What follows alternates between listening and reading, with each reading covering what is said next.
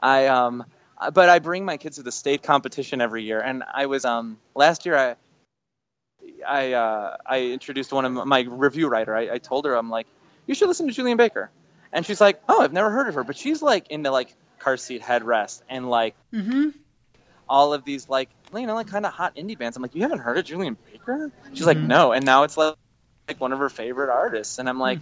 That's, by the way, the other cool thing about being a teacher is, like, I get to turn my students on to music. They're a captive audience. I love doing that. I used to always play a music video while the students would come in. And, like, cool. I still get them messaging me, like, oh, man, when you showed me Thrice or Blood Brothers, like, that changed my life, man.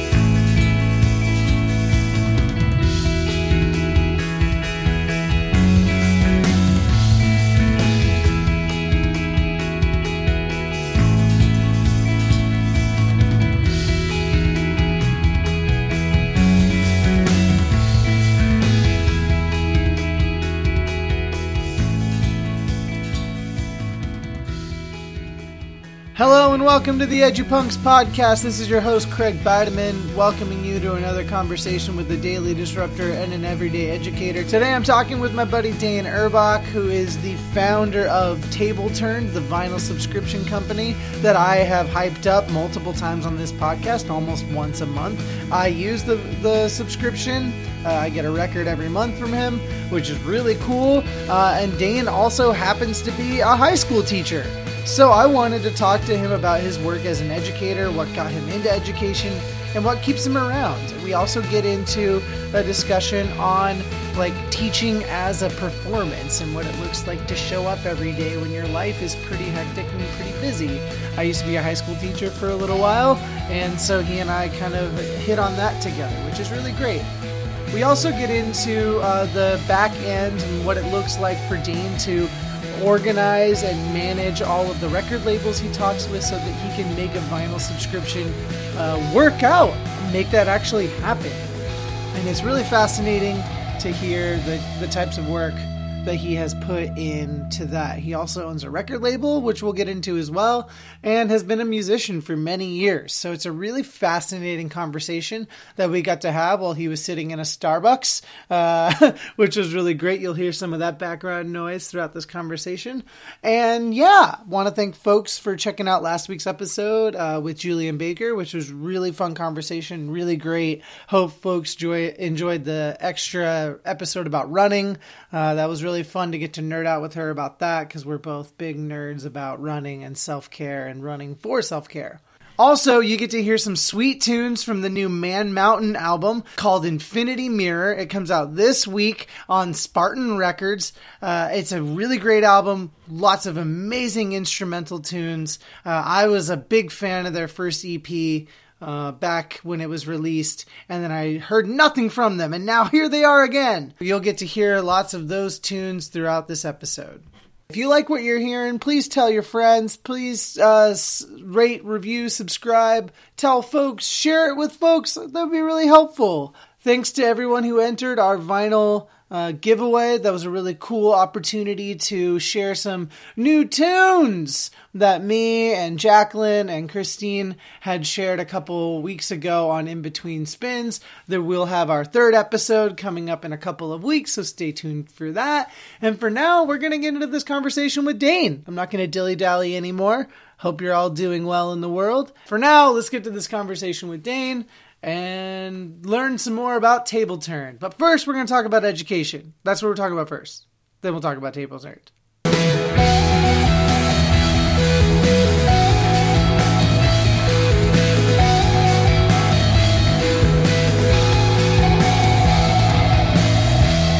Sitting here digitally with my friend Dane Urbach, who's out in Chicago area? Yeah, well, the suburbs. Not cool enough to be in the actual city or anything like that. It's always the suburbs, right? Like I'm not technically in Boston. I'm in Quincy. Sure. It's okay. I mean, like when I was in Chicago, like over the winter, and I sent you a message, I was like, "Hey, you're in Chicago, right? We can meet up." Yeah. Actually, we're not far. It's not like a huge trek to get down to Chicago, but Chicago's traffic is notoriously horrible. So any trip is like a 2-hour drive and all that. So it's a whole thing. Goodness. Yeah. Well, Dane, you and I have been connected for a little bit, and I know a little bit about you, but why don't you tell folks a little bit about yourself? Cool. Okay, so I live in the Chicago area, like we said, and I've been a teacher in the Chicago suburbs for, I think it's been like 12 years now. Dang. I teach at a public high school in the suburbs where literally the Chicago suburbs meets the cornfields of Illinois in the northwest suburbs of Chicago. So I teach at McHenry High School. And in the summer, I teach at a gifted and talented program at Northwestern University called the Center for Talent Development. And we can probably get more into that later, though. That sounds intense. That sounds like a combine, like a sports combine, but for smart kids. It's literally a smart kid camp. I mean, it's literally like we're going to spend 3 weeks living in the dorms at Northwestern and learning and getting high school credit. Wow. So, yeah. All right. So we can talk more about that, and because there's some interesting stuff to talk about there for sure. But yeah, and then I'm a busy guy outside of my career. I have a family. I have 2 boys, a 5-year-old and a 3-year-old, and I've been married to my wife now for almost 10 years. And then I run a couple businesses. I run a vinyl subscription service called Table Turned, and big fan. Yeah, I'm a big fan of you being a big fan, by the way. And I run a small record label called Jetsam Flotsam as well. And I think in addition to all of that, I was thinking about this morning when I was thinking about the podcast. Like, I'm going to have this it's going to sound impressive, but it's not as impressive, but this laundry list of things, because I'm an aspiring novelist too, so I write a lot in them. And I write a lot of music reviews. I interview a lot of bands and stuff like that too. So I'm just teacher, writer, record guy, family guy. I probably do way too much. No, I think that's great because I think you and I have a lot in common in that regard. It seems like even as an educator, we got to keep ourselves busy in the creative stuff so we don't, lose our minds a little bit. Yeah, totally. Cool. So what got you first interested in entering the education field? How'd you get into it? So, when I think back to this question, I think back at high school about the good teachers that I had, and I think when I was a freshman, I had an English teacher that was really pretty. I don't know. She was a decent teacher. She was a good teacher, but not one of those like life affirming, like inspiring teachers. Just someone that I felt like I could connect with. And then I had her again my senior year, and it kind of became a different kind of relationship where like she seemed to care for me as a person and not just a teacher, and I liked that feeling. And then there's another teacher I'll never forget. He was a sociology teacher, and he had to have been like a new teacher because he seemed a little like he was flailing a little bit, but but like on Halloween that year, he like hid in the closet for 2 or 3 minutes and then jumped out wearing a mask and scared us. And it was just one of those things where like, what are you doing? Are you really a teacher? But it was one of those things too that made me, I don't know, excited to go to his class. And I'll never forget when 9/11 happened. I was a senior, and he engaged in this really long dialogue with us about kind of, global culture and global politics and some of the things that led up to, to why there's terrorists coming after the United States. And I mean, like, 2 hours after the buildings collapsed, and I remember thinking, like, what other teacher would do that? So I had these experiences that I thought were pretty good. And then I went to college, and my experiences in college weren't that good because I came to realize that the professors there didn't often enough care about the person. They just sort of were there to be the experts. Yeah, I had that experience when I first went to college. Mm-hmm. I've kind of talked to to no end about my first year of college, and I was at University of Oregon. I just did not really click there until I found my home at Oregon State, and then I loved it. But no, I get what you're saying. Like, it's kind of like, I'm here to be the beacon of information. You listen to me. Right. Yeah. It's very teacher centered and professor centered, and it has more to do with content and less to do with skill. And so, I remember sitting in those classrooms. I was able to keep up, and I did pretty good. And I went to a small liberal arts college in the Chicago area here called Lake Forest, and then I had this African American literature teacher, and she was that, again, just like one of those teachers I had in college. Now, I'm not sure that she was as into knowing me as a person, but there's something about the way she delivered her teaching. And I remember thinking in the back of my head, like, if I were a teacher, I'd be like her. Like, she was like super thoughtful and engaging, and she asked the right questions, and she had this kind of, I don't know, this way of carrying herself that was, it just was like, man, I want to be her. Like, that's the teacher I would be. Now, mind you, at this point, I'd never, ever considered being a teacher. Not once. I was going to be the drummer in a punk band. Like, I was going to be on the road, Like, my plans weren't really, I wasn't thinking really that far beyond just whatever class I was in. And then, so I would go from that class to the next semester to a professor who just was so egotistical. I was like, oh, I would never want to be a teacher like that. And so now all of this kind of builds up in my head to a point where it finally got to the point where I was comparing all the teachers I was having, or all the professors I had, to all the teachers I had, to the kind of teacher I would have wanted to be. And then I'm like, why don't I just teach? Like, it eventually just hit me like, why not just, maybe this would be fun. You spend enough time daydreaming about this. So I literally ran over to the education building, asked a couple questions, filled out an application, and I was officially an education major. And so yeah, then I jumped through the hoops and did student teaching and all the internships and stuff like that. And that, then I was a teacher. Surprise. Yeah. So are you that teacher now that you wanted to be? How much of yourself do you bring to the classroom? See, so to answer the first part of that, I think I am. And it's hard, because I you don't always really know if you're. The thing about being a teacher is you don't really know how good you're doing.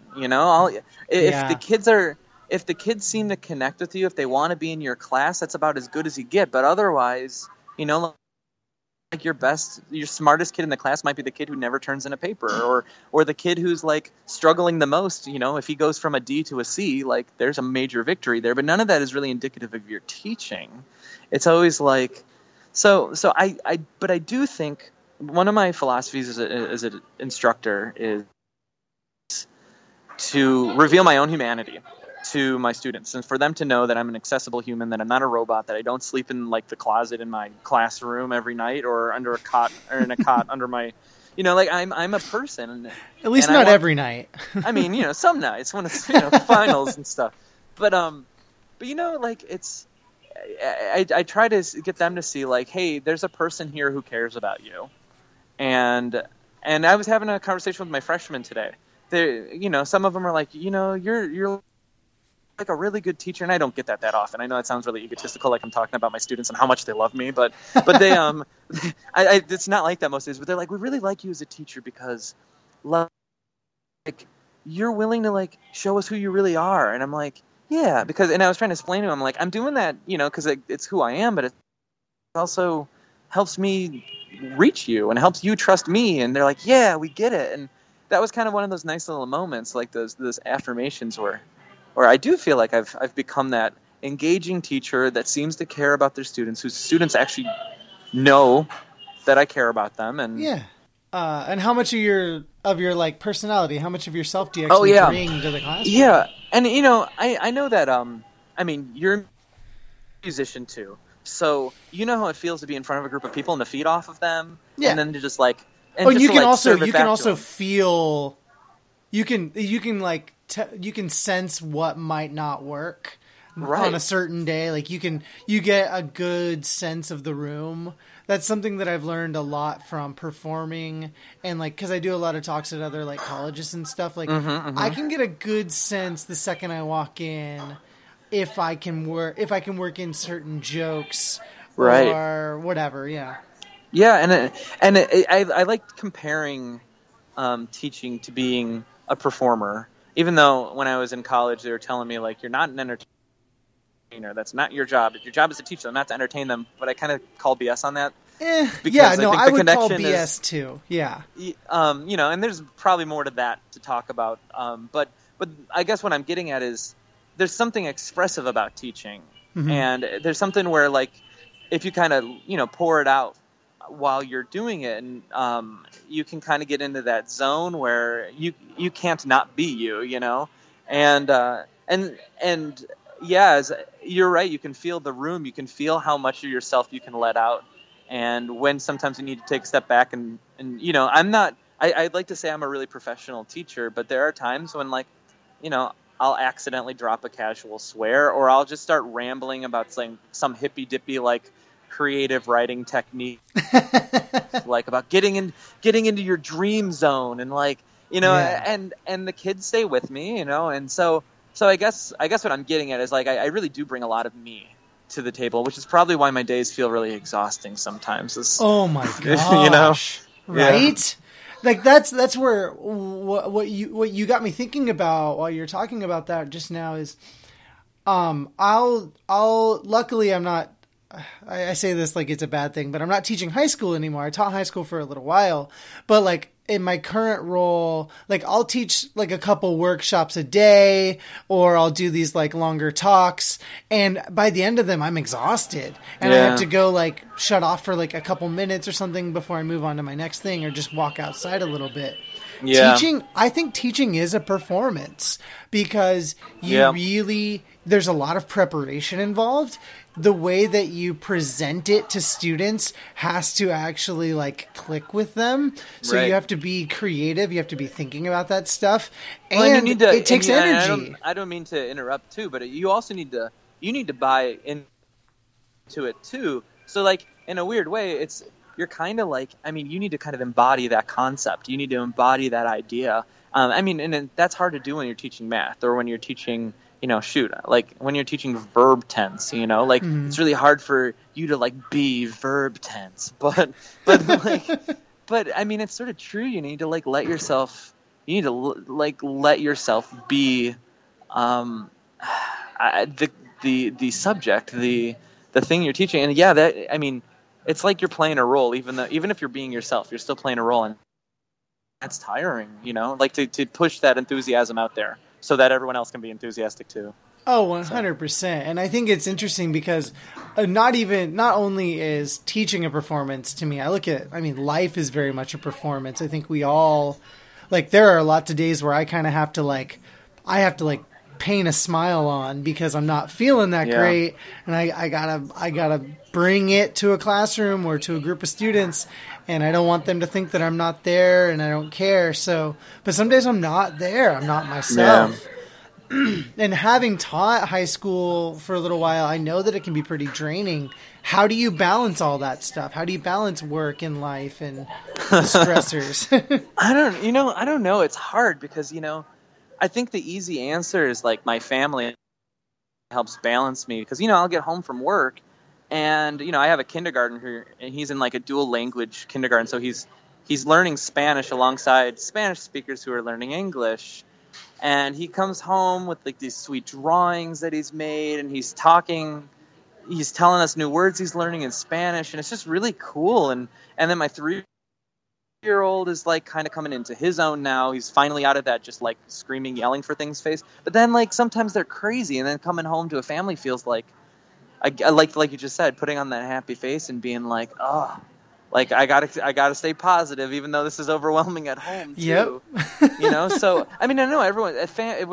My family is like everyone's got their thing too. Where sometimes you leave work and you still feel like you're on. You're at work. You can't shut down. So like honestly, part of the balance for me is like my creative outlets.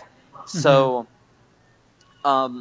it'll be like, I wake up every morning at 4:30 and I just chip away a little bit at something I'm working on writing wise. It's mostly a novel, but sometimes I'll give myself like 2 hours after work to write up a review on something, or and it's that's work. But then at the end of it, you feel like it kind of feel like you let something out and you succeeded, and you feel like, oh, okay, I'm good now. And I think the morning one is good. When I write from like 4:30 or so to like 6, and at the end of that, I feel like ready for my day. So there's something about the answer is stupid because I'm basically balancing work with more work.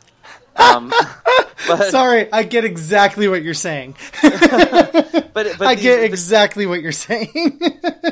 But it's like that effort feels right to me. And I think, Table Turned and Jets and Flotsam, like working with bands to put out music or working with labels, if I get 20 minutes during my lunch, I'll, I sent an email to, I've been in touch with Hobbledehoy in Australia for the past couple days, and I've been, who else have I been emailing back and forth with a lot? Oh, I just finished putting something together with Car Park Records, and I think they're in DC. And,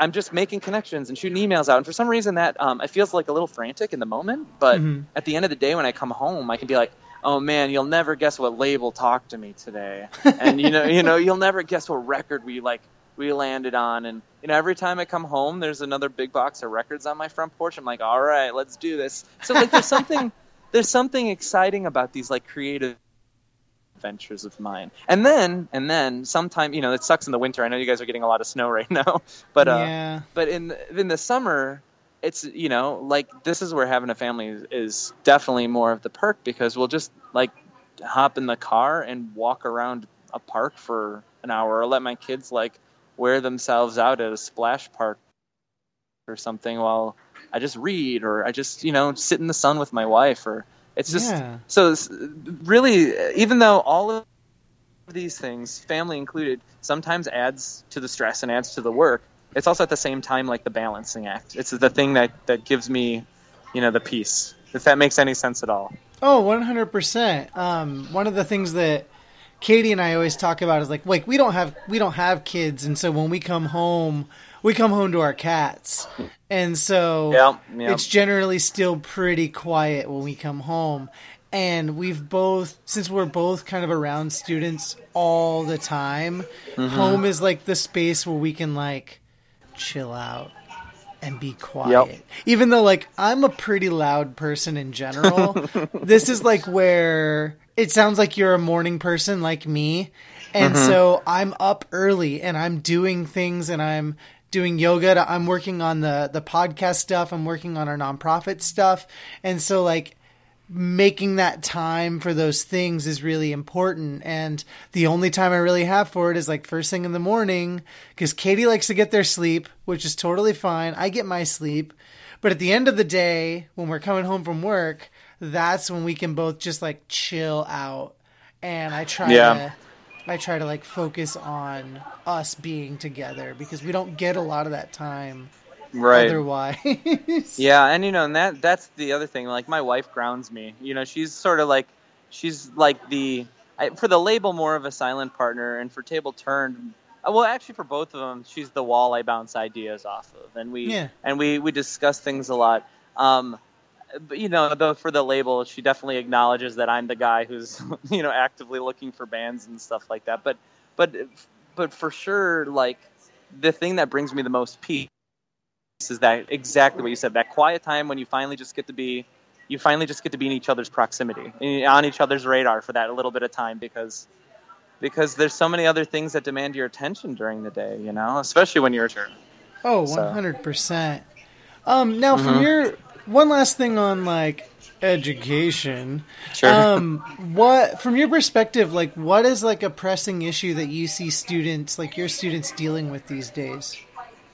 Oh man, it's like a big question. It is a big question. It's almost like too many things come to mind, because the very first thing that comes to mind is like this dumb high school teacher cop-out answer, which is technology, because my kids are constantly on their phones, and I constantly need to be a police officer, and it's so frustrating because there's this generation of kids who have never not known what a smartphone is, and they like, I think a lot of Generation Xers just sort of like, well, these kids know what they're doing. Let's just let them explore technology and learn on their own. And meanwhile, these kids don't know how to print or what the tab button on a keyboard does, or like they literally are kind of computer illiterate. And yet they're on it all the time, and it's like, so they view it as their entertainment, and they need constant entertainment. And technology, I think screwed up their minds. But that's the angry teacher answer, and I don't think that's the answer I really mean, because I think the kids are always on their phones these days. These kids and their Snapchats and their Twitters, and I mean, it's like, but I mean, how many times did I get my Sony Walkman like confiscated from me when I was in high school? Oh my gosh, I don't want to get started on it. but I think, honestly, the real issues are the ones that I'm having conversations with my students about are issues that have to do with what's the good fancy word that I want to use here? I mean, giving them a little bit of I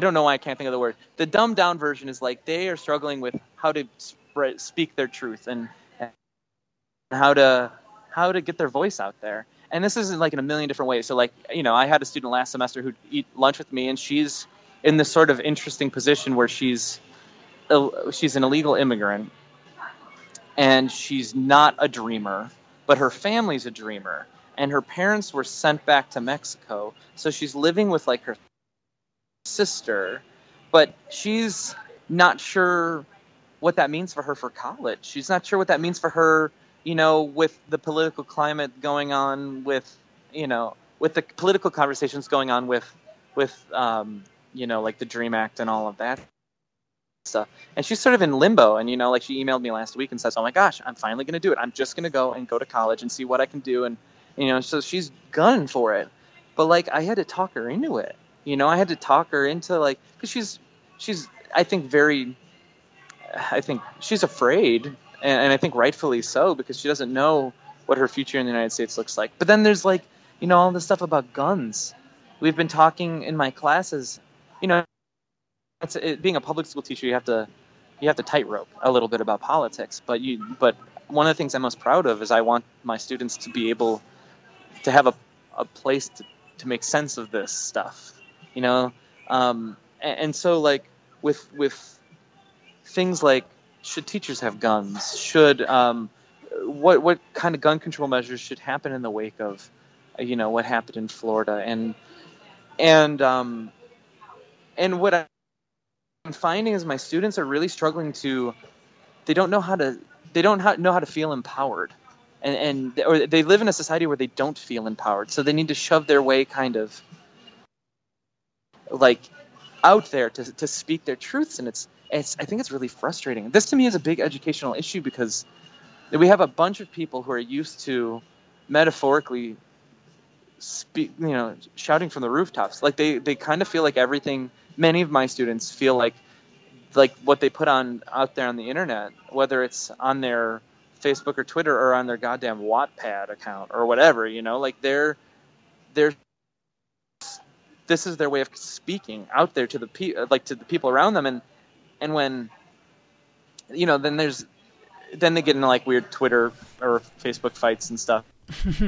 And there's drama involved. But then when they try to do it in real life, it's like the grown-ups around them aren't willing to listen.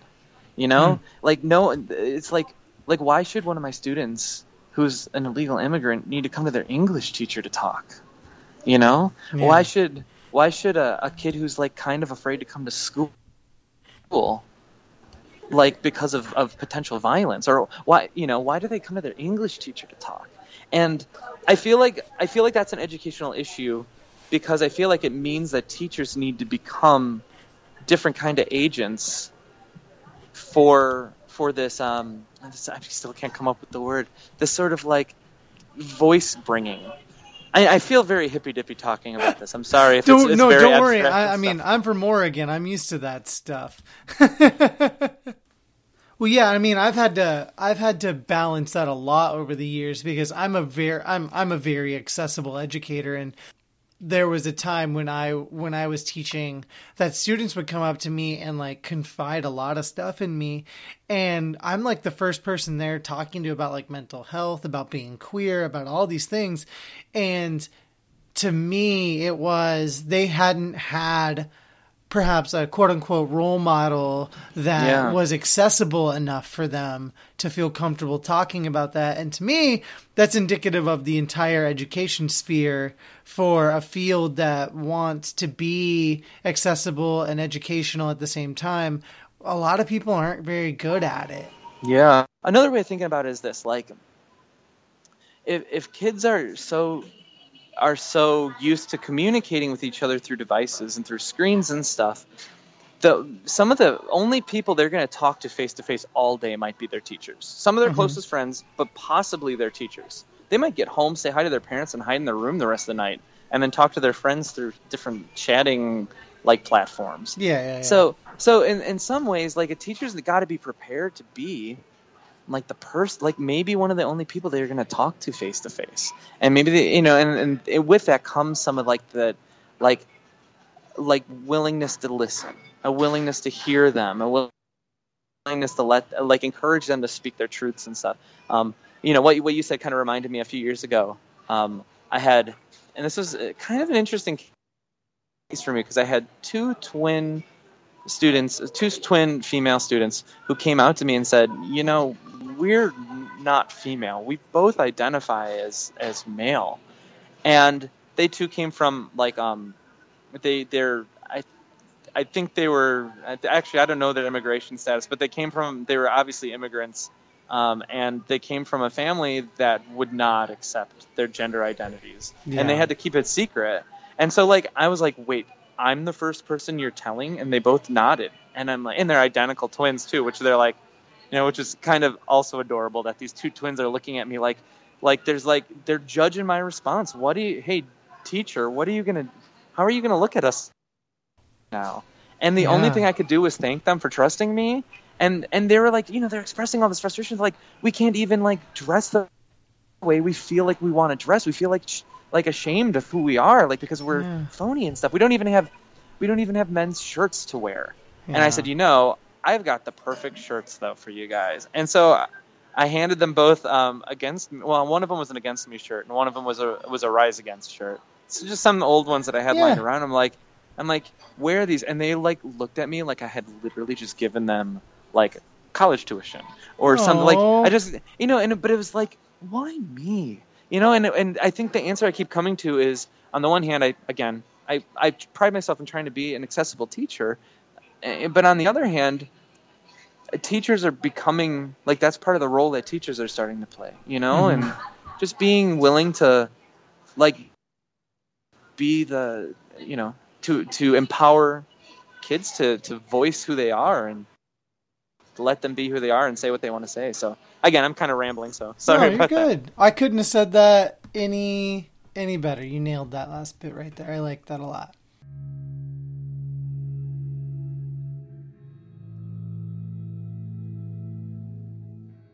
All right, time for our first break from the podcast to just give you a quick heads up about Table Turned. You're about to learn all about its origins from Dane, which I'm really excited about.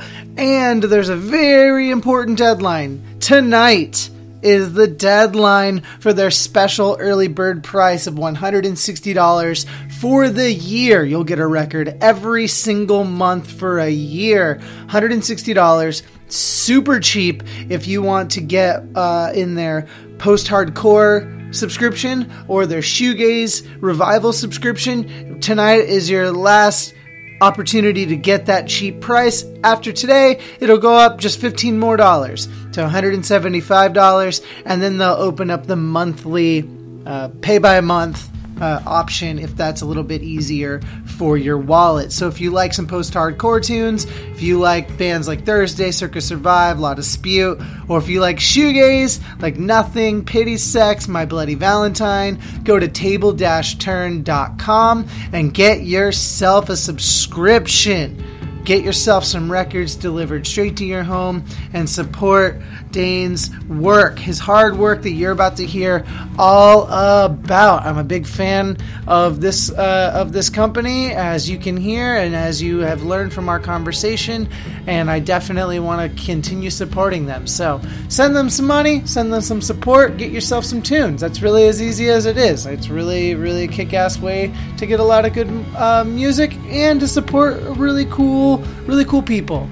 All right, go to tableturned.com. That's table-turn.com and get yourself a subscription today. Let's get back to this conversation with Dane Urbach.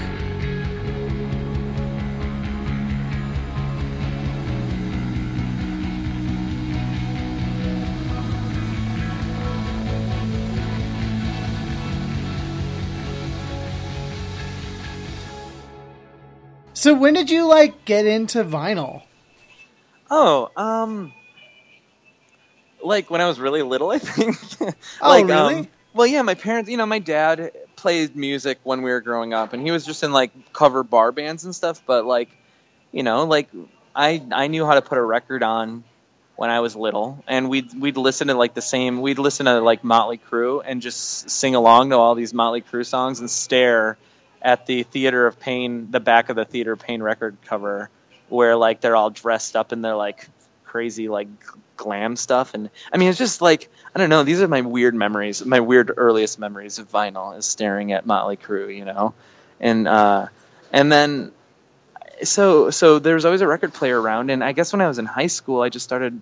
I would go to record stores and be like, oh, this 7-inch is $2. Why not? And so the first record I bought was the Promise Ring Texas Is the Reason split. Nice. Yeah, I mean, it's actually really, I feel very cool being able to tell people, that's the first, actual piece of vinyl that I bought with my own money. But from that point, I just started, the vinyl in the early 2000s just wasn't cool. So, I could just I could pick up a $1 record at a resale shop that was in decent condition, and I got a really, really small collection going through college, and mostly of my dad's stuff that all of his Devo records and all of his Cheap Trick records and stuff like that. And then all of a sudden when vinyl started getting pressed again by kind of indie labels a little more readily, in the late 2000s, I just found myself I had already trashed my dad's turntable that I had hauled around to college with me, and I bought another one and just started. Paper and Plastic was one of the labels that first when they first started. I'm a big Less Than Jake fan, so when that label started, I just started buying this Gatorface records on Violet vinyl. That's awesome. Or I'd never even seen transparent records and didn't know that they could. I didn't know they can come in more than one color, or so it wasn't really a collecting thing. It just started snowballing though, to the point where I bought a nice turntable, and I finally was why spend money on CDs when I can have this big piece of physical music and stuff. So I'm definitely not a collector. I don't have a room of shelves and stuff. I only have a couple of shelves hanging off my ceiling with. I probably have less than 100, actual records, but I guess I feel like it's always been in my life, even though I haven't been actively buying vinyl as my preferred, my preferred formats, and it's been the past 5 years or so. Yeah, cool. Well, then, how did you come up with the idea for Table Turned? And can you explain to folks what Table Turned is, unless they haven't heard me I know, right? Up once a month since I started this podcast? Which, by the way, you have no idea how much I appreciate. I feel at a certain point, if I just need to press the heart button to contain my joy that someone believes in us as much as you do. It's a big deal because Table Turned is a vinyl subscription service where you pay a lump fee up front. It's usually $175, although we're running that early bird special for $160, and then or $15 a month for 12 months. And you pick from a couple of different genres that we make available. You have to subscribe in a certain subscription window time period, and then, all of a sudden you'll start getting a record a month. And the idea behind it is, say if you like post-hardcore music, well, let's send you some of the big, awesome post-hardcore music, post-hardcore albums that maybe you don't have, but you already know, these are your favorite records. And ideally, we'll send you some bands that you probably hadn't heard of yet. And so you're basically discovering new music, and you're getting it on vinyl. And instead of signing up for a service where you're paying twice as much and you might end up getting some weird jazz fusion thing that you weren't, you didn't think you'd want, or, not necessarily something you're interested in. Right. Well, with Table Turned, you're going to at least get something, even if you don't know it, there's a good chance you'll probably like it. That's kind of the idea. And I think when we came up with the idea, we're really thinking, like, how do we create a service that's more about the music and less about the vinyl? And I think a lot of my thinking behind it was focused on that. Like, a lot of subscription services are more focused on expanding your collection, but at the sake of your taste.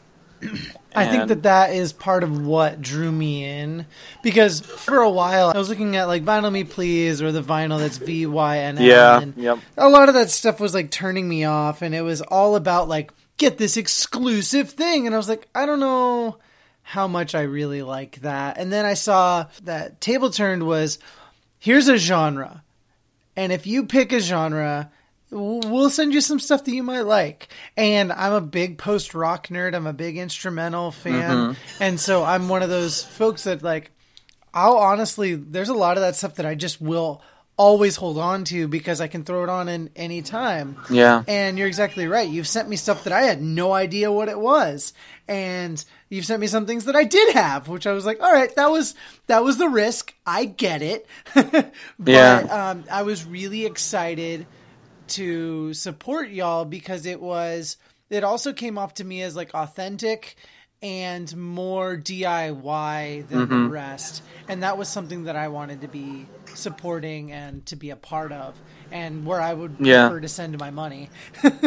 Yeah, well, and that I appreciate too. I mean, like when we the whole idea started with my father-in-law, who I love. I'm very lucky to have in-laws that I think are great. And he called me one day because he has this really great habit of coming up with the business ideas that obviously never go anywhere, but he just gets really excited for a little while about them. And he was like, Dane, I was watching Shark Tank, and I saw there's a sock subscription service, and I thought that was so dumb.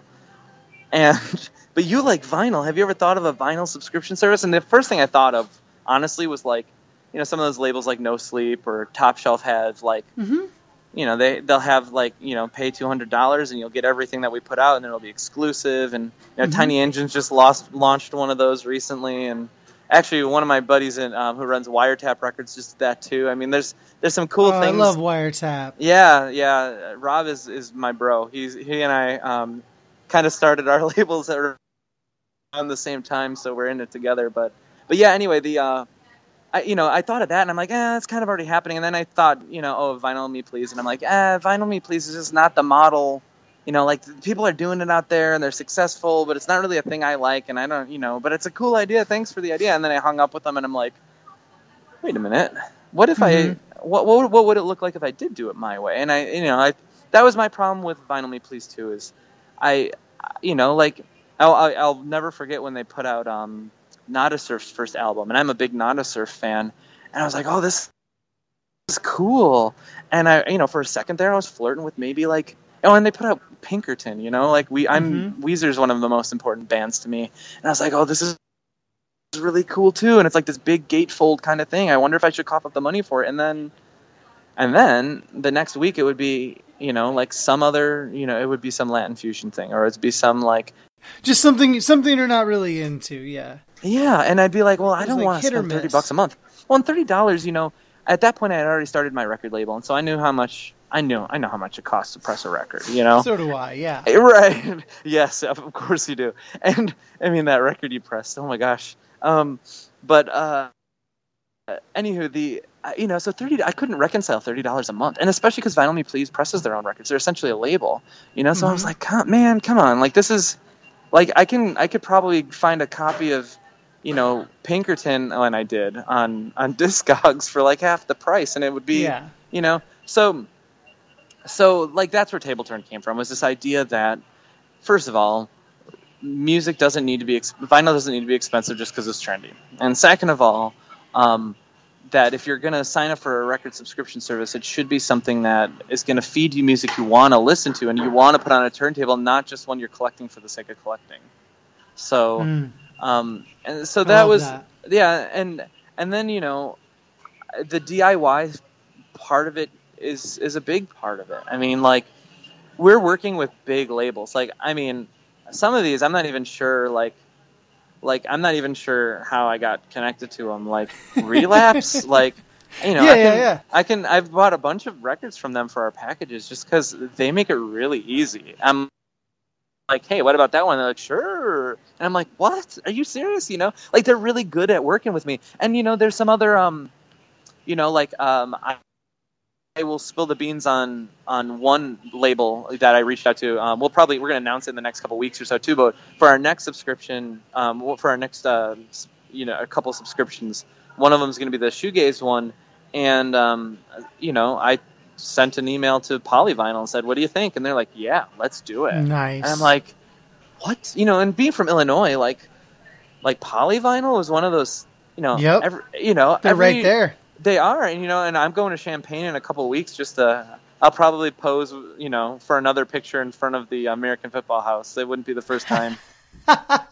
And, you know, it's like a big part of who, you know, of who my musical identity is. Just, you know, all of those different, like, nerdy, like, mathy, angular, emo bands that they put out. And then, you know, but I've been a fan of theirs since they've, you know, as they've evolved too.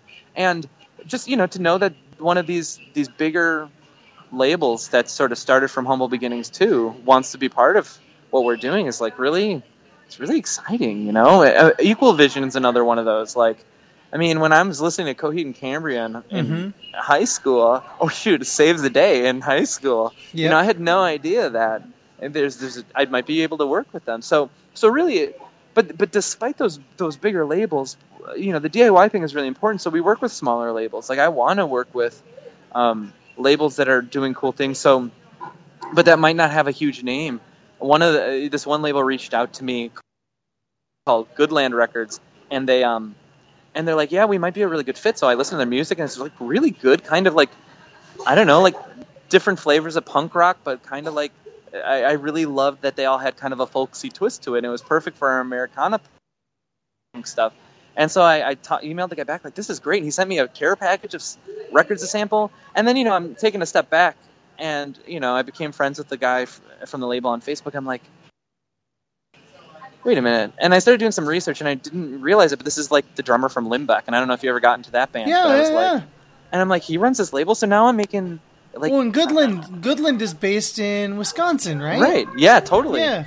But this was a label before this that I should have known, but I didn't. And now they're relatively smaller compared to some of the other labels, but man, their music is great, and I'm so excited to share some of it with, you know, these people who are trusting us with their cash, you know, and with their taste. Sure. And so I know, again, I'm just rambling, but it's to me, you know, doing Table Turn is really satisfying because, I mean, it's kind of selfish, honestly, because I get to play tastemaker a little bit and curator, but it's really exciting, though, more because I'm making friends, you know, and because and both, you know, through labels and stuff, but also, you know, with subscribers like you, like people like I mean, I know that. How do I put this? You know, like companies like Vinyl Me Please and Vinyl and stuff. There's a couple other ones out there that are... Vinyl Moon. Yeah, Vinyl Moon looks really interesting. Musically, I'm not sure that it's right up my alley, but I love what they're doing with artwork and stuff. That's what's kept me, because, like, I'm I've listened to a lot of like they'll post like their playlists, and I go to them like, I don't know how much I would like listening to this, but the way that you make specific art for that record, for that release is super cool. All that stuff is great. Yeah, and that's literally exactly how I feel. And I've been trying to kind of follow them because I'm interested in their journey too. Like, because the thing about the vinyl subscription service in general is like, at first I thought these were my competitors, but then I realized, like, honestly, most of my subscribers are subscribing to all of the other ones too. So It's not really a competition. It's really in a weird way, it's really like different flavors of the same ice cream, like mine's just the weird, like indie flavor that maybe tastes kind of weird and looks kind of weird, but is endearing and, but that's the other thing is like, to me, it's important that DIY ethos is really important to me. Is like, you mentioned that you got a couple of repeats, but I mean, like the whole business is built on that relationship where you should be able to email me and I should be able to send you another record if you want. Oh, I messaged you like immediately and I was like you posted a teaser of the album Leaf record Between Waves and I was like, I have this one. And you were like immediately, well, pick something else that I can just send you to make up for that. Yeah. But you had already shipped the album Leaf one and you're like, just hold on to that one too. And I was like, oh, okay. So I just like, I lobbed it in a mystery box that I sent out to someone. So they got an album Leaf record. It's like spreading the love, right? I mean, like that's the point of it, is like spreading the music around. I mean, that's one of the concepts behind Table Turn 2 is, like some of these labels deserve a lot of love, but they're running a label, and I know you probably feel this feeling like being a musician and stuff too, and it just sort of feels like you hit a wall and there's only so many people like you can reach because the internet is loud and it's annoying and it's hard to cut through the noise to find the people who actually would care about what you're doing. It's way more disadvantageous than like it had to have been in the 90s. I read there's a couple of great books out there, like Merge Records put out a great book, and K Records, there's another book about them, and Lookout, and it just talks about like, yeah, man, we just like put out our friend's record and then found a distributor and sold 50,000 copies of a Green Day album, and you're like, what? There was no internet back then. How'd you do that? That's how easy it was. Yeah, I mean, and obviously it definitely wasn't easy for them either, but it's still, but I was like, man, like my label, I can barely, if I sell 50 records, 50 pre-orders, that's a really great pre-order, But with Table Turned, we're small. We're really modest. We're like Emily and I like stamp the mailers on our dining room table and then hand the stamps to our sons who like stamp themselves and stuff. I mean, like we really we keep things simple. It's not really about like, what drink pairs best with this album. It's really more just about like, here's some music you might like, and hey, you know what? If you don't like it, you only spend $15 on it and free shipping. So give it to somebody else and spread that love and stuff like that. So yeah. Well, and it comes with like a really cool like info card too that I always think is really great. I like learning a little bit more, especially when you sent. Yeah, when you sent the Brave Young record, I was like, oh, they're from Oregon. That's so great. It was nice to have a little piece of home. And that was like a brand new record too. So it felt like I was getting something that was just like super fresh, like right as it was coming out. That was a really good timing, really good, well-timed release. Yeah. And I mean, the thing that's cool too about, I appreciate that impact or your response to those cards. They're not really hard to make, but they are a little bit of a labor of love. No, it doesn't seem like they would be. I mean, like, they don't take very long to whip up, but I'm very intentional about it because, like, and this actually connects a lot back to the teacher conversation, which is, like, one of my philosophies is you need to get to know the human behind it. And when I used to have this website that I wrote for a couple magazines, and then those magazines folded, so I just started my own blog, and the whole shtick behind the blog was I'd interview these bands, and I'd write up a little feature about them, but then I'd also ask them to play some of their songs over the phone, and I'd record them. And they were like stripped down versions of these songs. So, and I was able to interview some cool bands that I really, really admired. And to hear like I don't know, like Tony Sly, from No Use for a Name, I got to interview him honestly like a week before he like died, and that was kind of crazy. I mean, but he was a musician that I admired for so long, so to hear him sing these slow, kind of sad versions of these No Use for a Name songs, I was like, dang. And what it did is it revealed the human behind the music, and that's kind of been my mission. Is like, as a teacher, I want my students to see the human behind their educator, and as a music lover, I want people to see the humans that are actually creating the music behind it. And so even with that's where that comes from with Table Turned, is like, there's a reason I'm mentioning the label, and there's a reason that there's a huge picture in this insert of the band. You know, I want you to see the people whose voices you're hearing, or whose drums you're hearing and stuff, and yeah, I don't know. It's a weird little remnant of the philosophy of that. You know, these are all just people playing music. Doesn't matter if they're popular or well known. They're literally you and I. Only they play their instruments. Well, probably not better than you, but definitely better than me. Oh, they're definitely better than me. I hardly know how to string a song together. Dude, I am telling you, that record that you sent me is gorgeous. I mean, it's gorgeous looking, but I mean gorgeous sounding. And I love the emotion that's packed into like the spoken word stuff. And I love that it's quiet and it's loud and it's really loud and then it's really quiet. And I don't know, man. Like, it's solid stuff. So thank you for that. I appreciate it. I appreciate hearing that, because I destroyed myself trying to make sure that it was a well-balanced release, and a lot of the credit goes to Tyler Hicks of the band I.O., who's an instrumental band as well. Originally from the Boston area, but they're in New York now. But they're fantastic. I'll send you some of their information too. Cool, yeah. And they actually might be one that you might want to connect with for the vinyl releases, because I know that they got some records stacking up. But interesting. So something that I think is really interesting about what you do with Table Turned and what we've been talking about, and what you've already covered, is you're shuffling a bunch of different genres simultaneously and a bunch of different labels.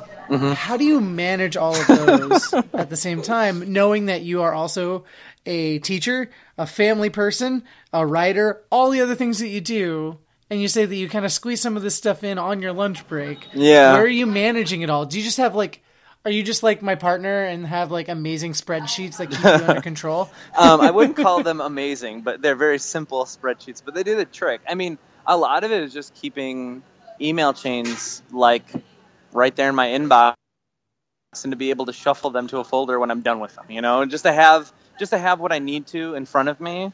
And then, but honestly, like, I mean, like, kind of like I said before, like, these are the things that make me excited, you know, like I mentioned my website, the Switchboard Sessions. And there was a time when, you know, my second son was about to be born, and I had just, one of my last sessions was Small Brown Bike, which is one of my favorite bands. And I remember finishing that interview with them, and I was like, oh man, I think this is going to be it. Like, it just takes too much time to edit these songs. It takes too much time to write these features.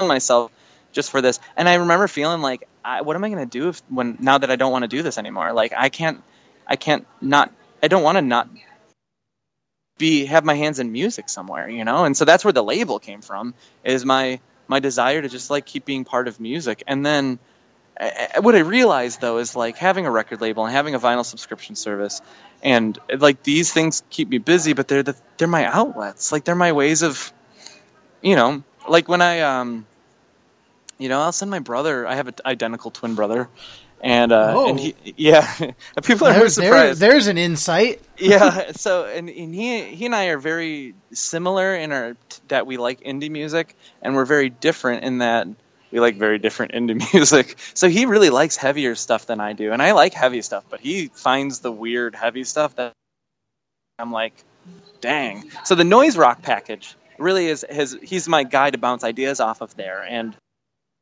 I've been working with this one label and trying to figure out what releases for that noise rock package would be good. And I'm bouncing it off of my brother, and he's like, more of this one and less of that one. And I'm like, you know, but this is my way. This is my break. This is my, like, just talking music with my brother, or like, you know, shooting a quick email to a label and saying like, hey, what do you think of this? And like, this is my release. I think that's part of the balance, is that when I am able to, like, not doing this would leave a weird void, which is kind of, I mean, it's weird to say because it makes my life so much busier. Like, when I'm packing records, it's a whole evening of just like stuffing mailers, stamping mailers, making sure, sometimes we send birthday records out, so knowing who's the Slint 10-inch, that was great. I was so excited when I was able to pick that one up. I was like, this is like a record that I feel like most people who like post rock probably are like, I think Slint's pretty good, but like, Touch and Go is a label that's not, I don't know, like, not really functioning as much anymore, and Slint is one of those bands that kind of invented post-rock. And it's like, so I was like so pumped up. Anyway, I'm diverting. So, but no worries at all. When we're stuffing envelopes or stuffing mailers, we got to keep track of whose birthday it is. And, we have a couple subscribers who subscribe to 2 packages. So we need to make sure the postage on those are the right postage, and that it's the right label on the right record, or the right package with the right records in it. And it's a lot to manage. But, on those, when I finally have like a crate full of records to bring to the post office, I'm like, whew, that felt good. I totally get that. Because I don't know if you know how I released that album that I put out, but it was through Kickstarter. Okay. And I was able to, I fundraised like $7,000 for it. And holy cow, jeez. Yeah, right? That's ridiculous, right? And it was because there was a bunch of art involved and shirts and a bunch of other things involved. And I had I think it was 150 pre-orders for it. Which is obnoxious. Awesome. I know, I get it. It's kind of, it was overwhelming to get that much support, but since it was like my farewell thing for my dad, a lot of people came out and supported, and I really loved that. And the vinyl Instagram community crushed it for me. Yeah, that's and cool. One of the things that I loved doing was sitting down with Katie and kind of going through and creating a conveyor belt of packaging everything up. It was so cool to see all of the boxes and all of the things we were shipping, all the CDs, all the records, and just being like, we did this. This feels so cool. Yeah. Well, and I think about that a lot too, that conveyor belt. Because the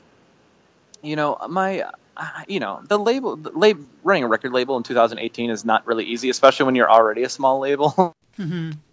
And it's, I love that your website says we are a very small record label. Yeah, I need to emphasize that, because I love that though. Sometimes so people honest. come up to us and they're like, we're thinking maybe run, we're looking for a small run of pressing 2,000 copies, and I'm like, dude, if we do 200, you'll be I'll be happy. So, but anyway, that label and Table Turned, these are projects that I'm able to do right now, and I really hope that I can keep them both going. Table Turned is pretty much runs itself, but Jetsam Flotsam is I put a lot of money into those releases, and we don't get a ton of return back. Mm-hmm.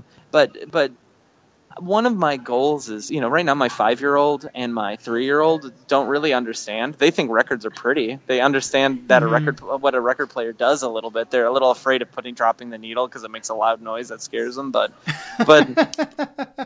they understand, right? But how cool would it be if you were I don't know. Now I'm thinking of me, because I think some 13-year-olds would not care. But if I was a 13-year-old, my dad was like, all right, man, time to pack the records, I'd be like, yeah. And I'm very excited to share this with my sons. It's this is the long way of me saying, I'm really excited for that moment where my son comes home from school and says, dude, I heard about this one band. Will you check them out? And I'll be like, yes. You know what I mean? That'll be super cool. My dad plays bass. I told you he plays music. And he handed my oldest this short scale bass guitar that my brother and I used to literally just pound on when we were little. And my oldest was so excited. He's like, this is a real guitar.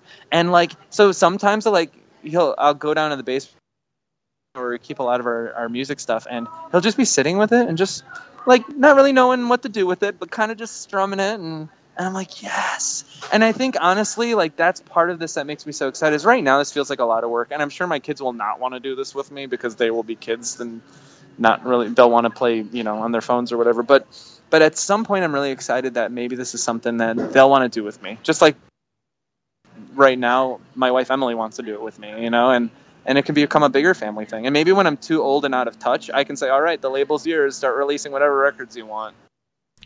All right, time for the music break portion of the podcast, bringing you some tunes from the new Man Mountain album, which you've heard throughout this episode. The song I'm going to play for you is called Memory Trace. It comes from the new album called Infinity Mirror, which is out this week through Spartan Records. If you like what you hear, go to SpartanRecords.com and get yourself a vinyl copy. They got vinyl up there. They got digital copies as well. I got myself the white, clear, and silver striped with the black splatter. It looks super cool because I unfortunately missed out on the clear with black smoke, which looks super sick. But you can get CDs, digital copy. You can get the vinyl as well. Love these folks. They make some great music, and really glad that Spartan is putting out this album with them. It's really great. If you like what you hear, check out more of their tunes. And yeah, comes out this week. So here's the song Memory Trace from Man Mountain.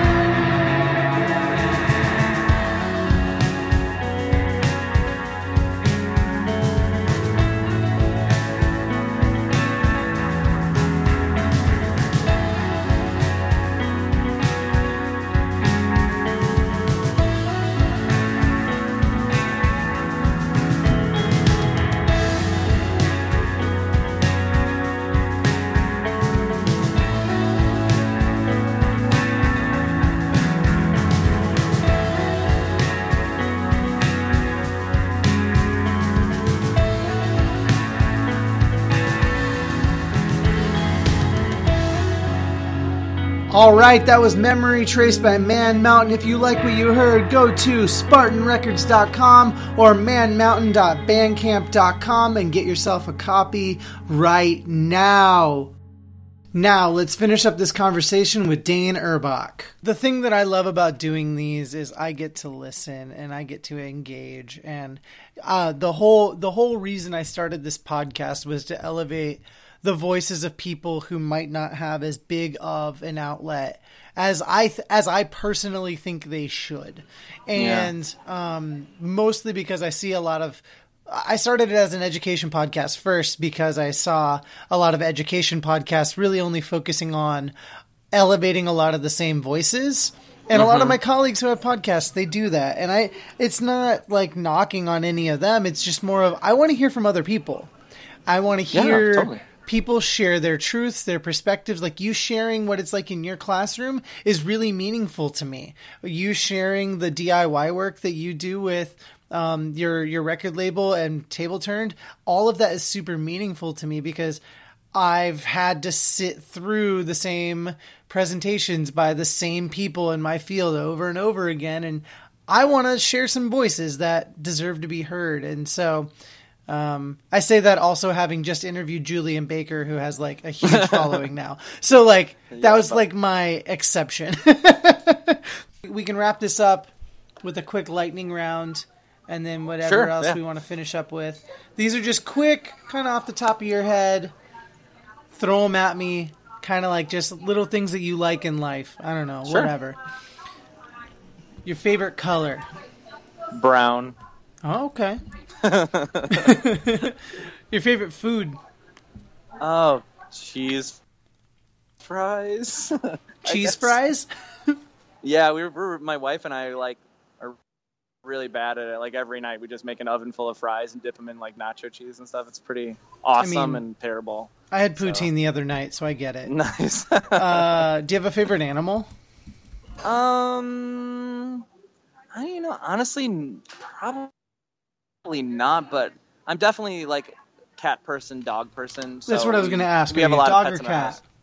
Yeah, I mean, if I had to pick, probably cat, but I'm still a dog person too. Okay. Do you have a favorite book? Yeah, Catcher in the Rye. Okay. But that's like such a cliche English teacher answer, but it's the book that first spoke to me for sure. So of Salinger, I really prefer A Perfect Day to Be a Banana Fish. Uh-huh. That story was one of the first stories that really messed me up. Yeah, I don't know what it is about Catcher. I mean, I was a non-reader in high school, and then all of a sudden I read that book, and I was suddenly a reader. And, it was literally transformative, so. That's awesome. What about movies? Okay, so I'm a sucker, and listen, I've been coming to terms with this, but I'm, really into, the Aliens movies. Oh. And now, I'm not, a huge sci-fi nerd, I promise. I'm not, but I've pretty much been only reading Aliens books lately, and I'm in pretty deep, Craig. I don't know what to do. And I think my wife is going to go and hang out with, her friends on Friday night, and I'm just going to watch an Aliens movie. So I have to say that. I'm glad that you're, kind of defeatist while talking I don't about know, yeah. What about TV? Do you have a favorite TV show, all-time, current? I don't know, Futurama? Ugh. We are best friends. That is great. Okay. I thought that was in No, I have a Bender tattoo. Do you really? Yeah. Is it on your ass? No, I wish. Okay. No, it's on one of my forearms, and it's just him with his arms crossed, looking angry, but then the banner says "Fun on a Bun." That is really awesome. Oh my gosh. Yep. That's great. We could have a whole conversation about Futurama, but we'll save that for another day. For the next podcast. Yeah, I like to wrap things up in the lightning round with a favorite band or album, or just some band or album that maybe changed your life. Man, that's a hard one. I mean, so I'll say this because this is just what comes to mind immediately. I had some students ask me what my favorite band was the other day, and I told them to screw off because it's too hard of a question for me to answer. But So I'm gonna try to do, not to tell a long story, but you know, my friends and I went to go see a show at a local skate park, and because Tony Hawk was skating there or something, and it was kind of confusing. Anyway, we accidentally kind of saw one of Rise Against's first shows there, and then the band that played after was this ska band that was like really metal. Nice. And like they had these two guitar players. Yeah, and I had no idea what was going on there until I saw them selling merch. And they're this Chicago band called Hot Stove Jimmy. Their first record is like really ska, but their second one is called Theme for a Major Hit. And it's like dark and like kind of creepy. And it's like got like these organs, but it's also got these, you know, like guitars play these chords that like hit the full hit the full spectrum of notes in that chord, and then the horns are just twisted, and I don't know, and the singer kind of growls. He doesn't really sing. That band sort of became this other band that released some music on Go-Kart called Cougars. But seeing that band and then hearing that album and then that band changing into a new band and them all being from Chicago, and actually I think the singer for that band teaches art at the community college, right, like in the same town that I teach in. I mean, like there's this local connection. It was the right music. Like I'm kind of a ska apologist, but it's not really ska. It's just like loud and gritty and yeah. So anyway, Hot Stove Jimmy's Theme for a Major Hit is a record that is, I know, kind of obscure, but it really, like you were talking about that Salinger story, like that record really messed me up for a while. Dang, so, I wasn't expecting that, but I love that we went there. Yeah, sorry. I mean, I could have talked about a lot of different albums, but for some reason, I dig it. Mind. I dig it. One last thing, what was your favorite album of last year? Oh, okay. So, Tiny Engines released the Emperor X's album. Oh, and dude, have you heard that one? Oh yeah, and he's great. Yeah, and you know, and I like his older stuff, but it's a little more like quirky. But that record, oh man, like it brings me to tears at times, and like, I mean, it's like weird folky punk with like keyboards and stuff. But man, that was a good one. That one really hit my heart. That was a good record. Yeah, and he's like a really cool performer and stuff. He was on the road with, I believe, Animal Flag or People Like You last year. Yeah, I think so. One of my friend's bands here in Boston. I can't remember exactly who he toured with, but I'm pretty sure it was Animal Flag. But yeah, me too. And they have an amazing album that's about to come out. So keep cool. your ears peeled. It's going to be amazing. It's coming out on Flower Girl and Triple Crown. So keep your ears peeled. Okay, cool. All right, man. How can folks get a hold of you? I guess reach out to you. Honestly, Table Turned has a Twitter account and an Instagram account, and obviously Facebook, but Facebook's kind of stupid. But Twitter and Instagram are really easy ways, and really, you know, if anyone is interested in subscribing, has questions, Dane@tableturn.com is the easiest way to get in touch with me, just via email. But I also have You're pretty responsive for a guy who has so much going on. Yeah, I mean, I try, you know, but again, like this is my thing. This stuff makes my life meaningful. I mean, it's one of the things that makes my life meaningful. So I'm happy to answer questions and stuff. Awesome, man. Well, thank you so much for chatting with me tonight. This was a lot of fun, and I cannot wait to meet in human form sometime soon. Hopefully in the summer. Yeah, absolutely. Let me know when you are in Chicago. I'll try a little harder to make the connection.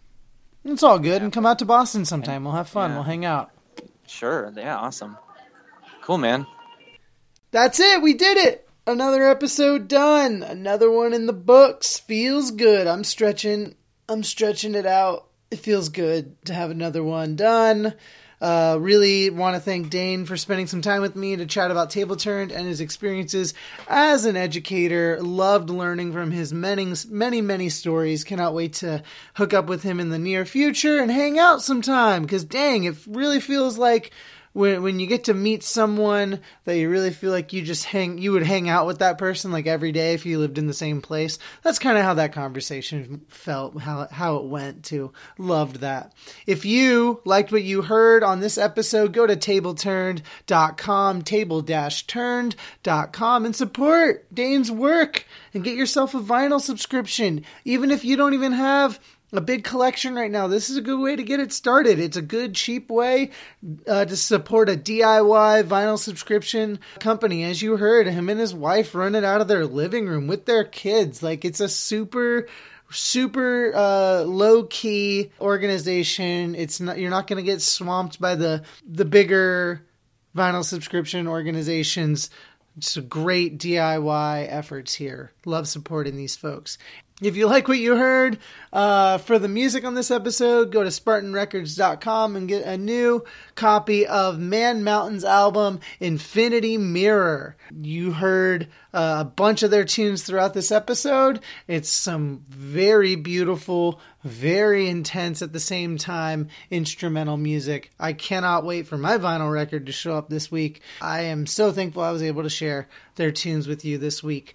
Please rate, review, and subscribe and tell your friends. Share the podcast. Let them know that we're doing some okay work over here. I think we're doing okay work, at least. I don't know. That's just me. My bias. I'm a biased guy. Whatevs. Follow me on Instagram and Twitter at Craig Bittedman if you want, or follow the podcast at EduPunksPod. And yeah, we'll be back with another conversation next week. Until then, let's get to work.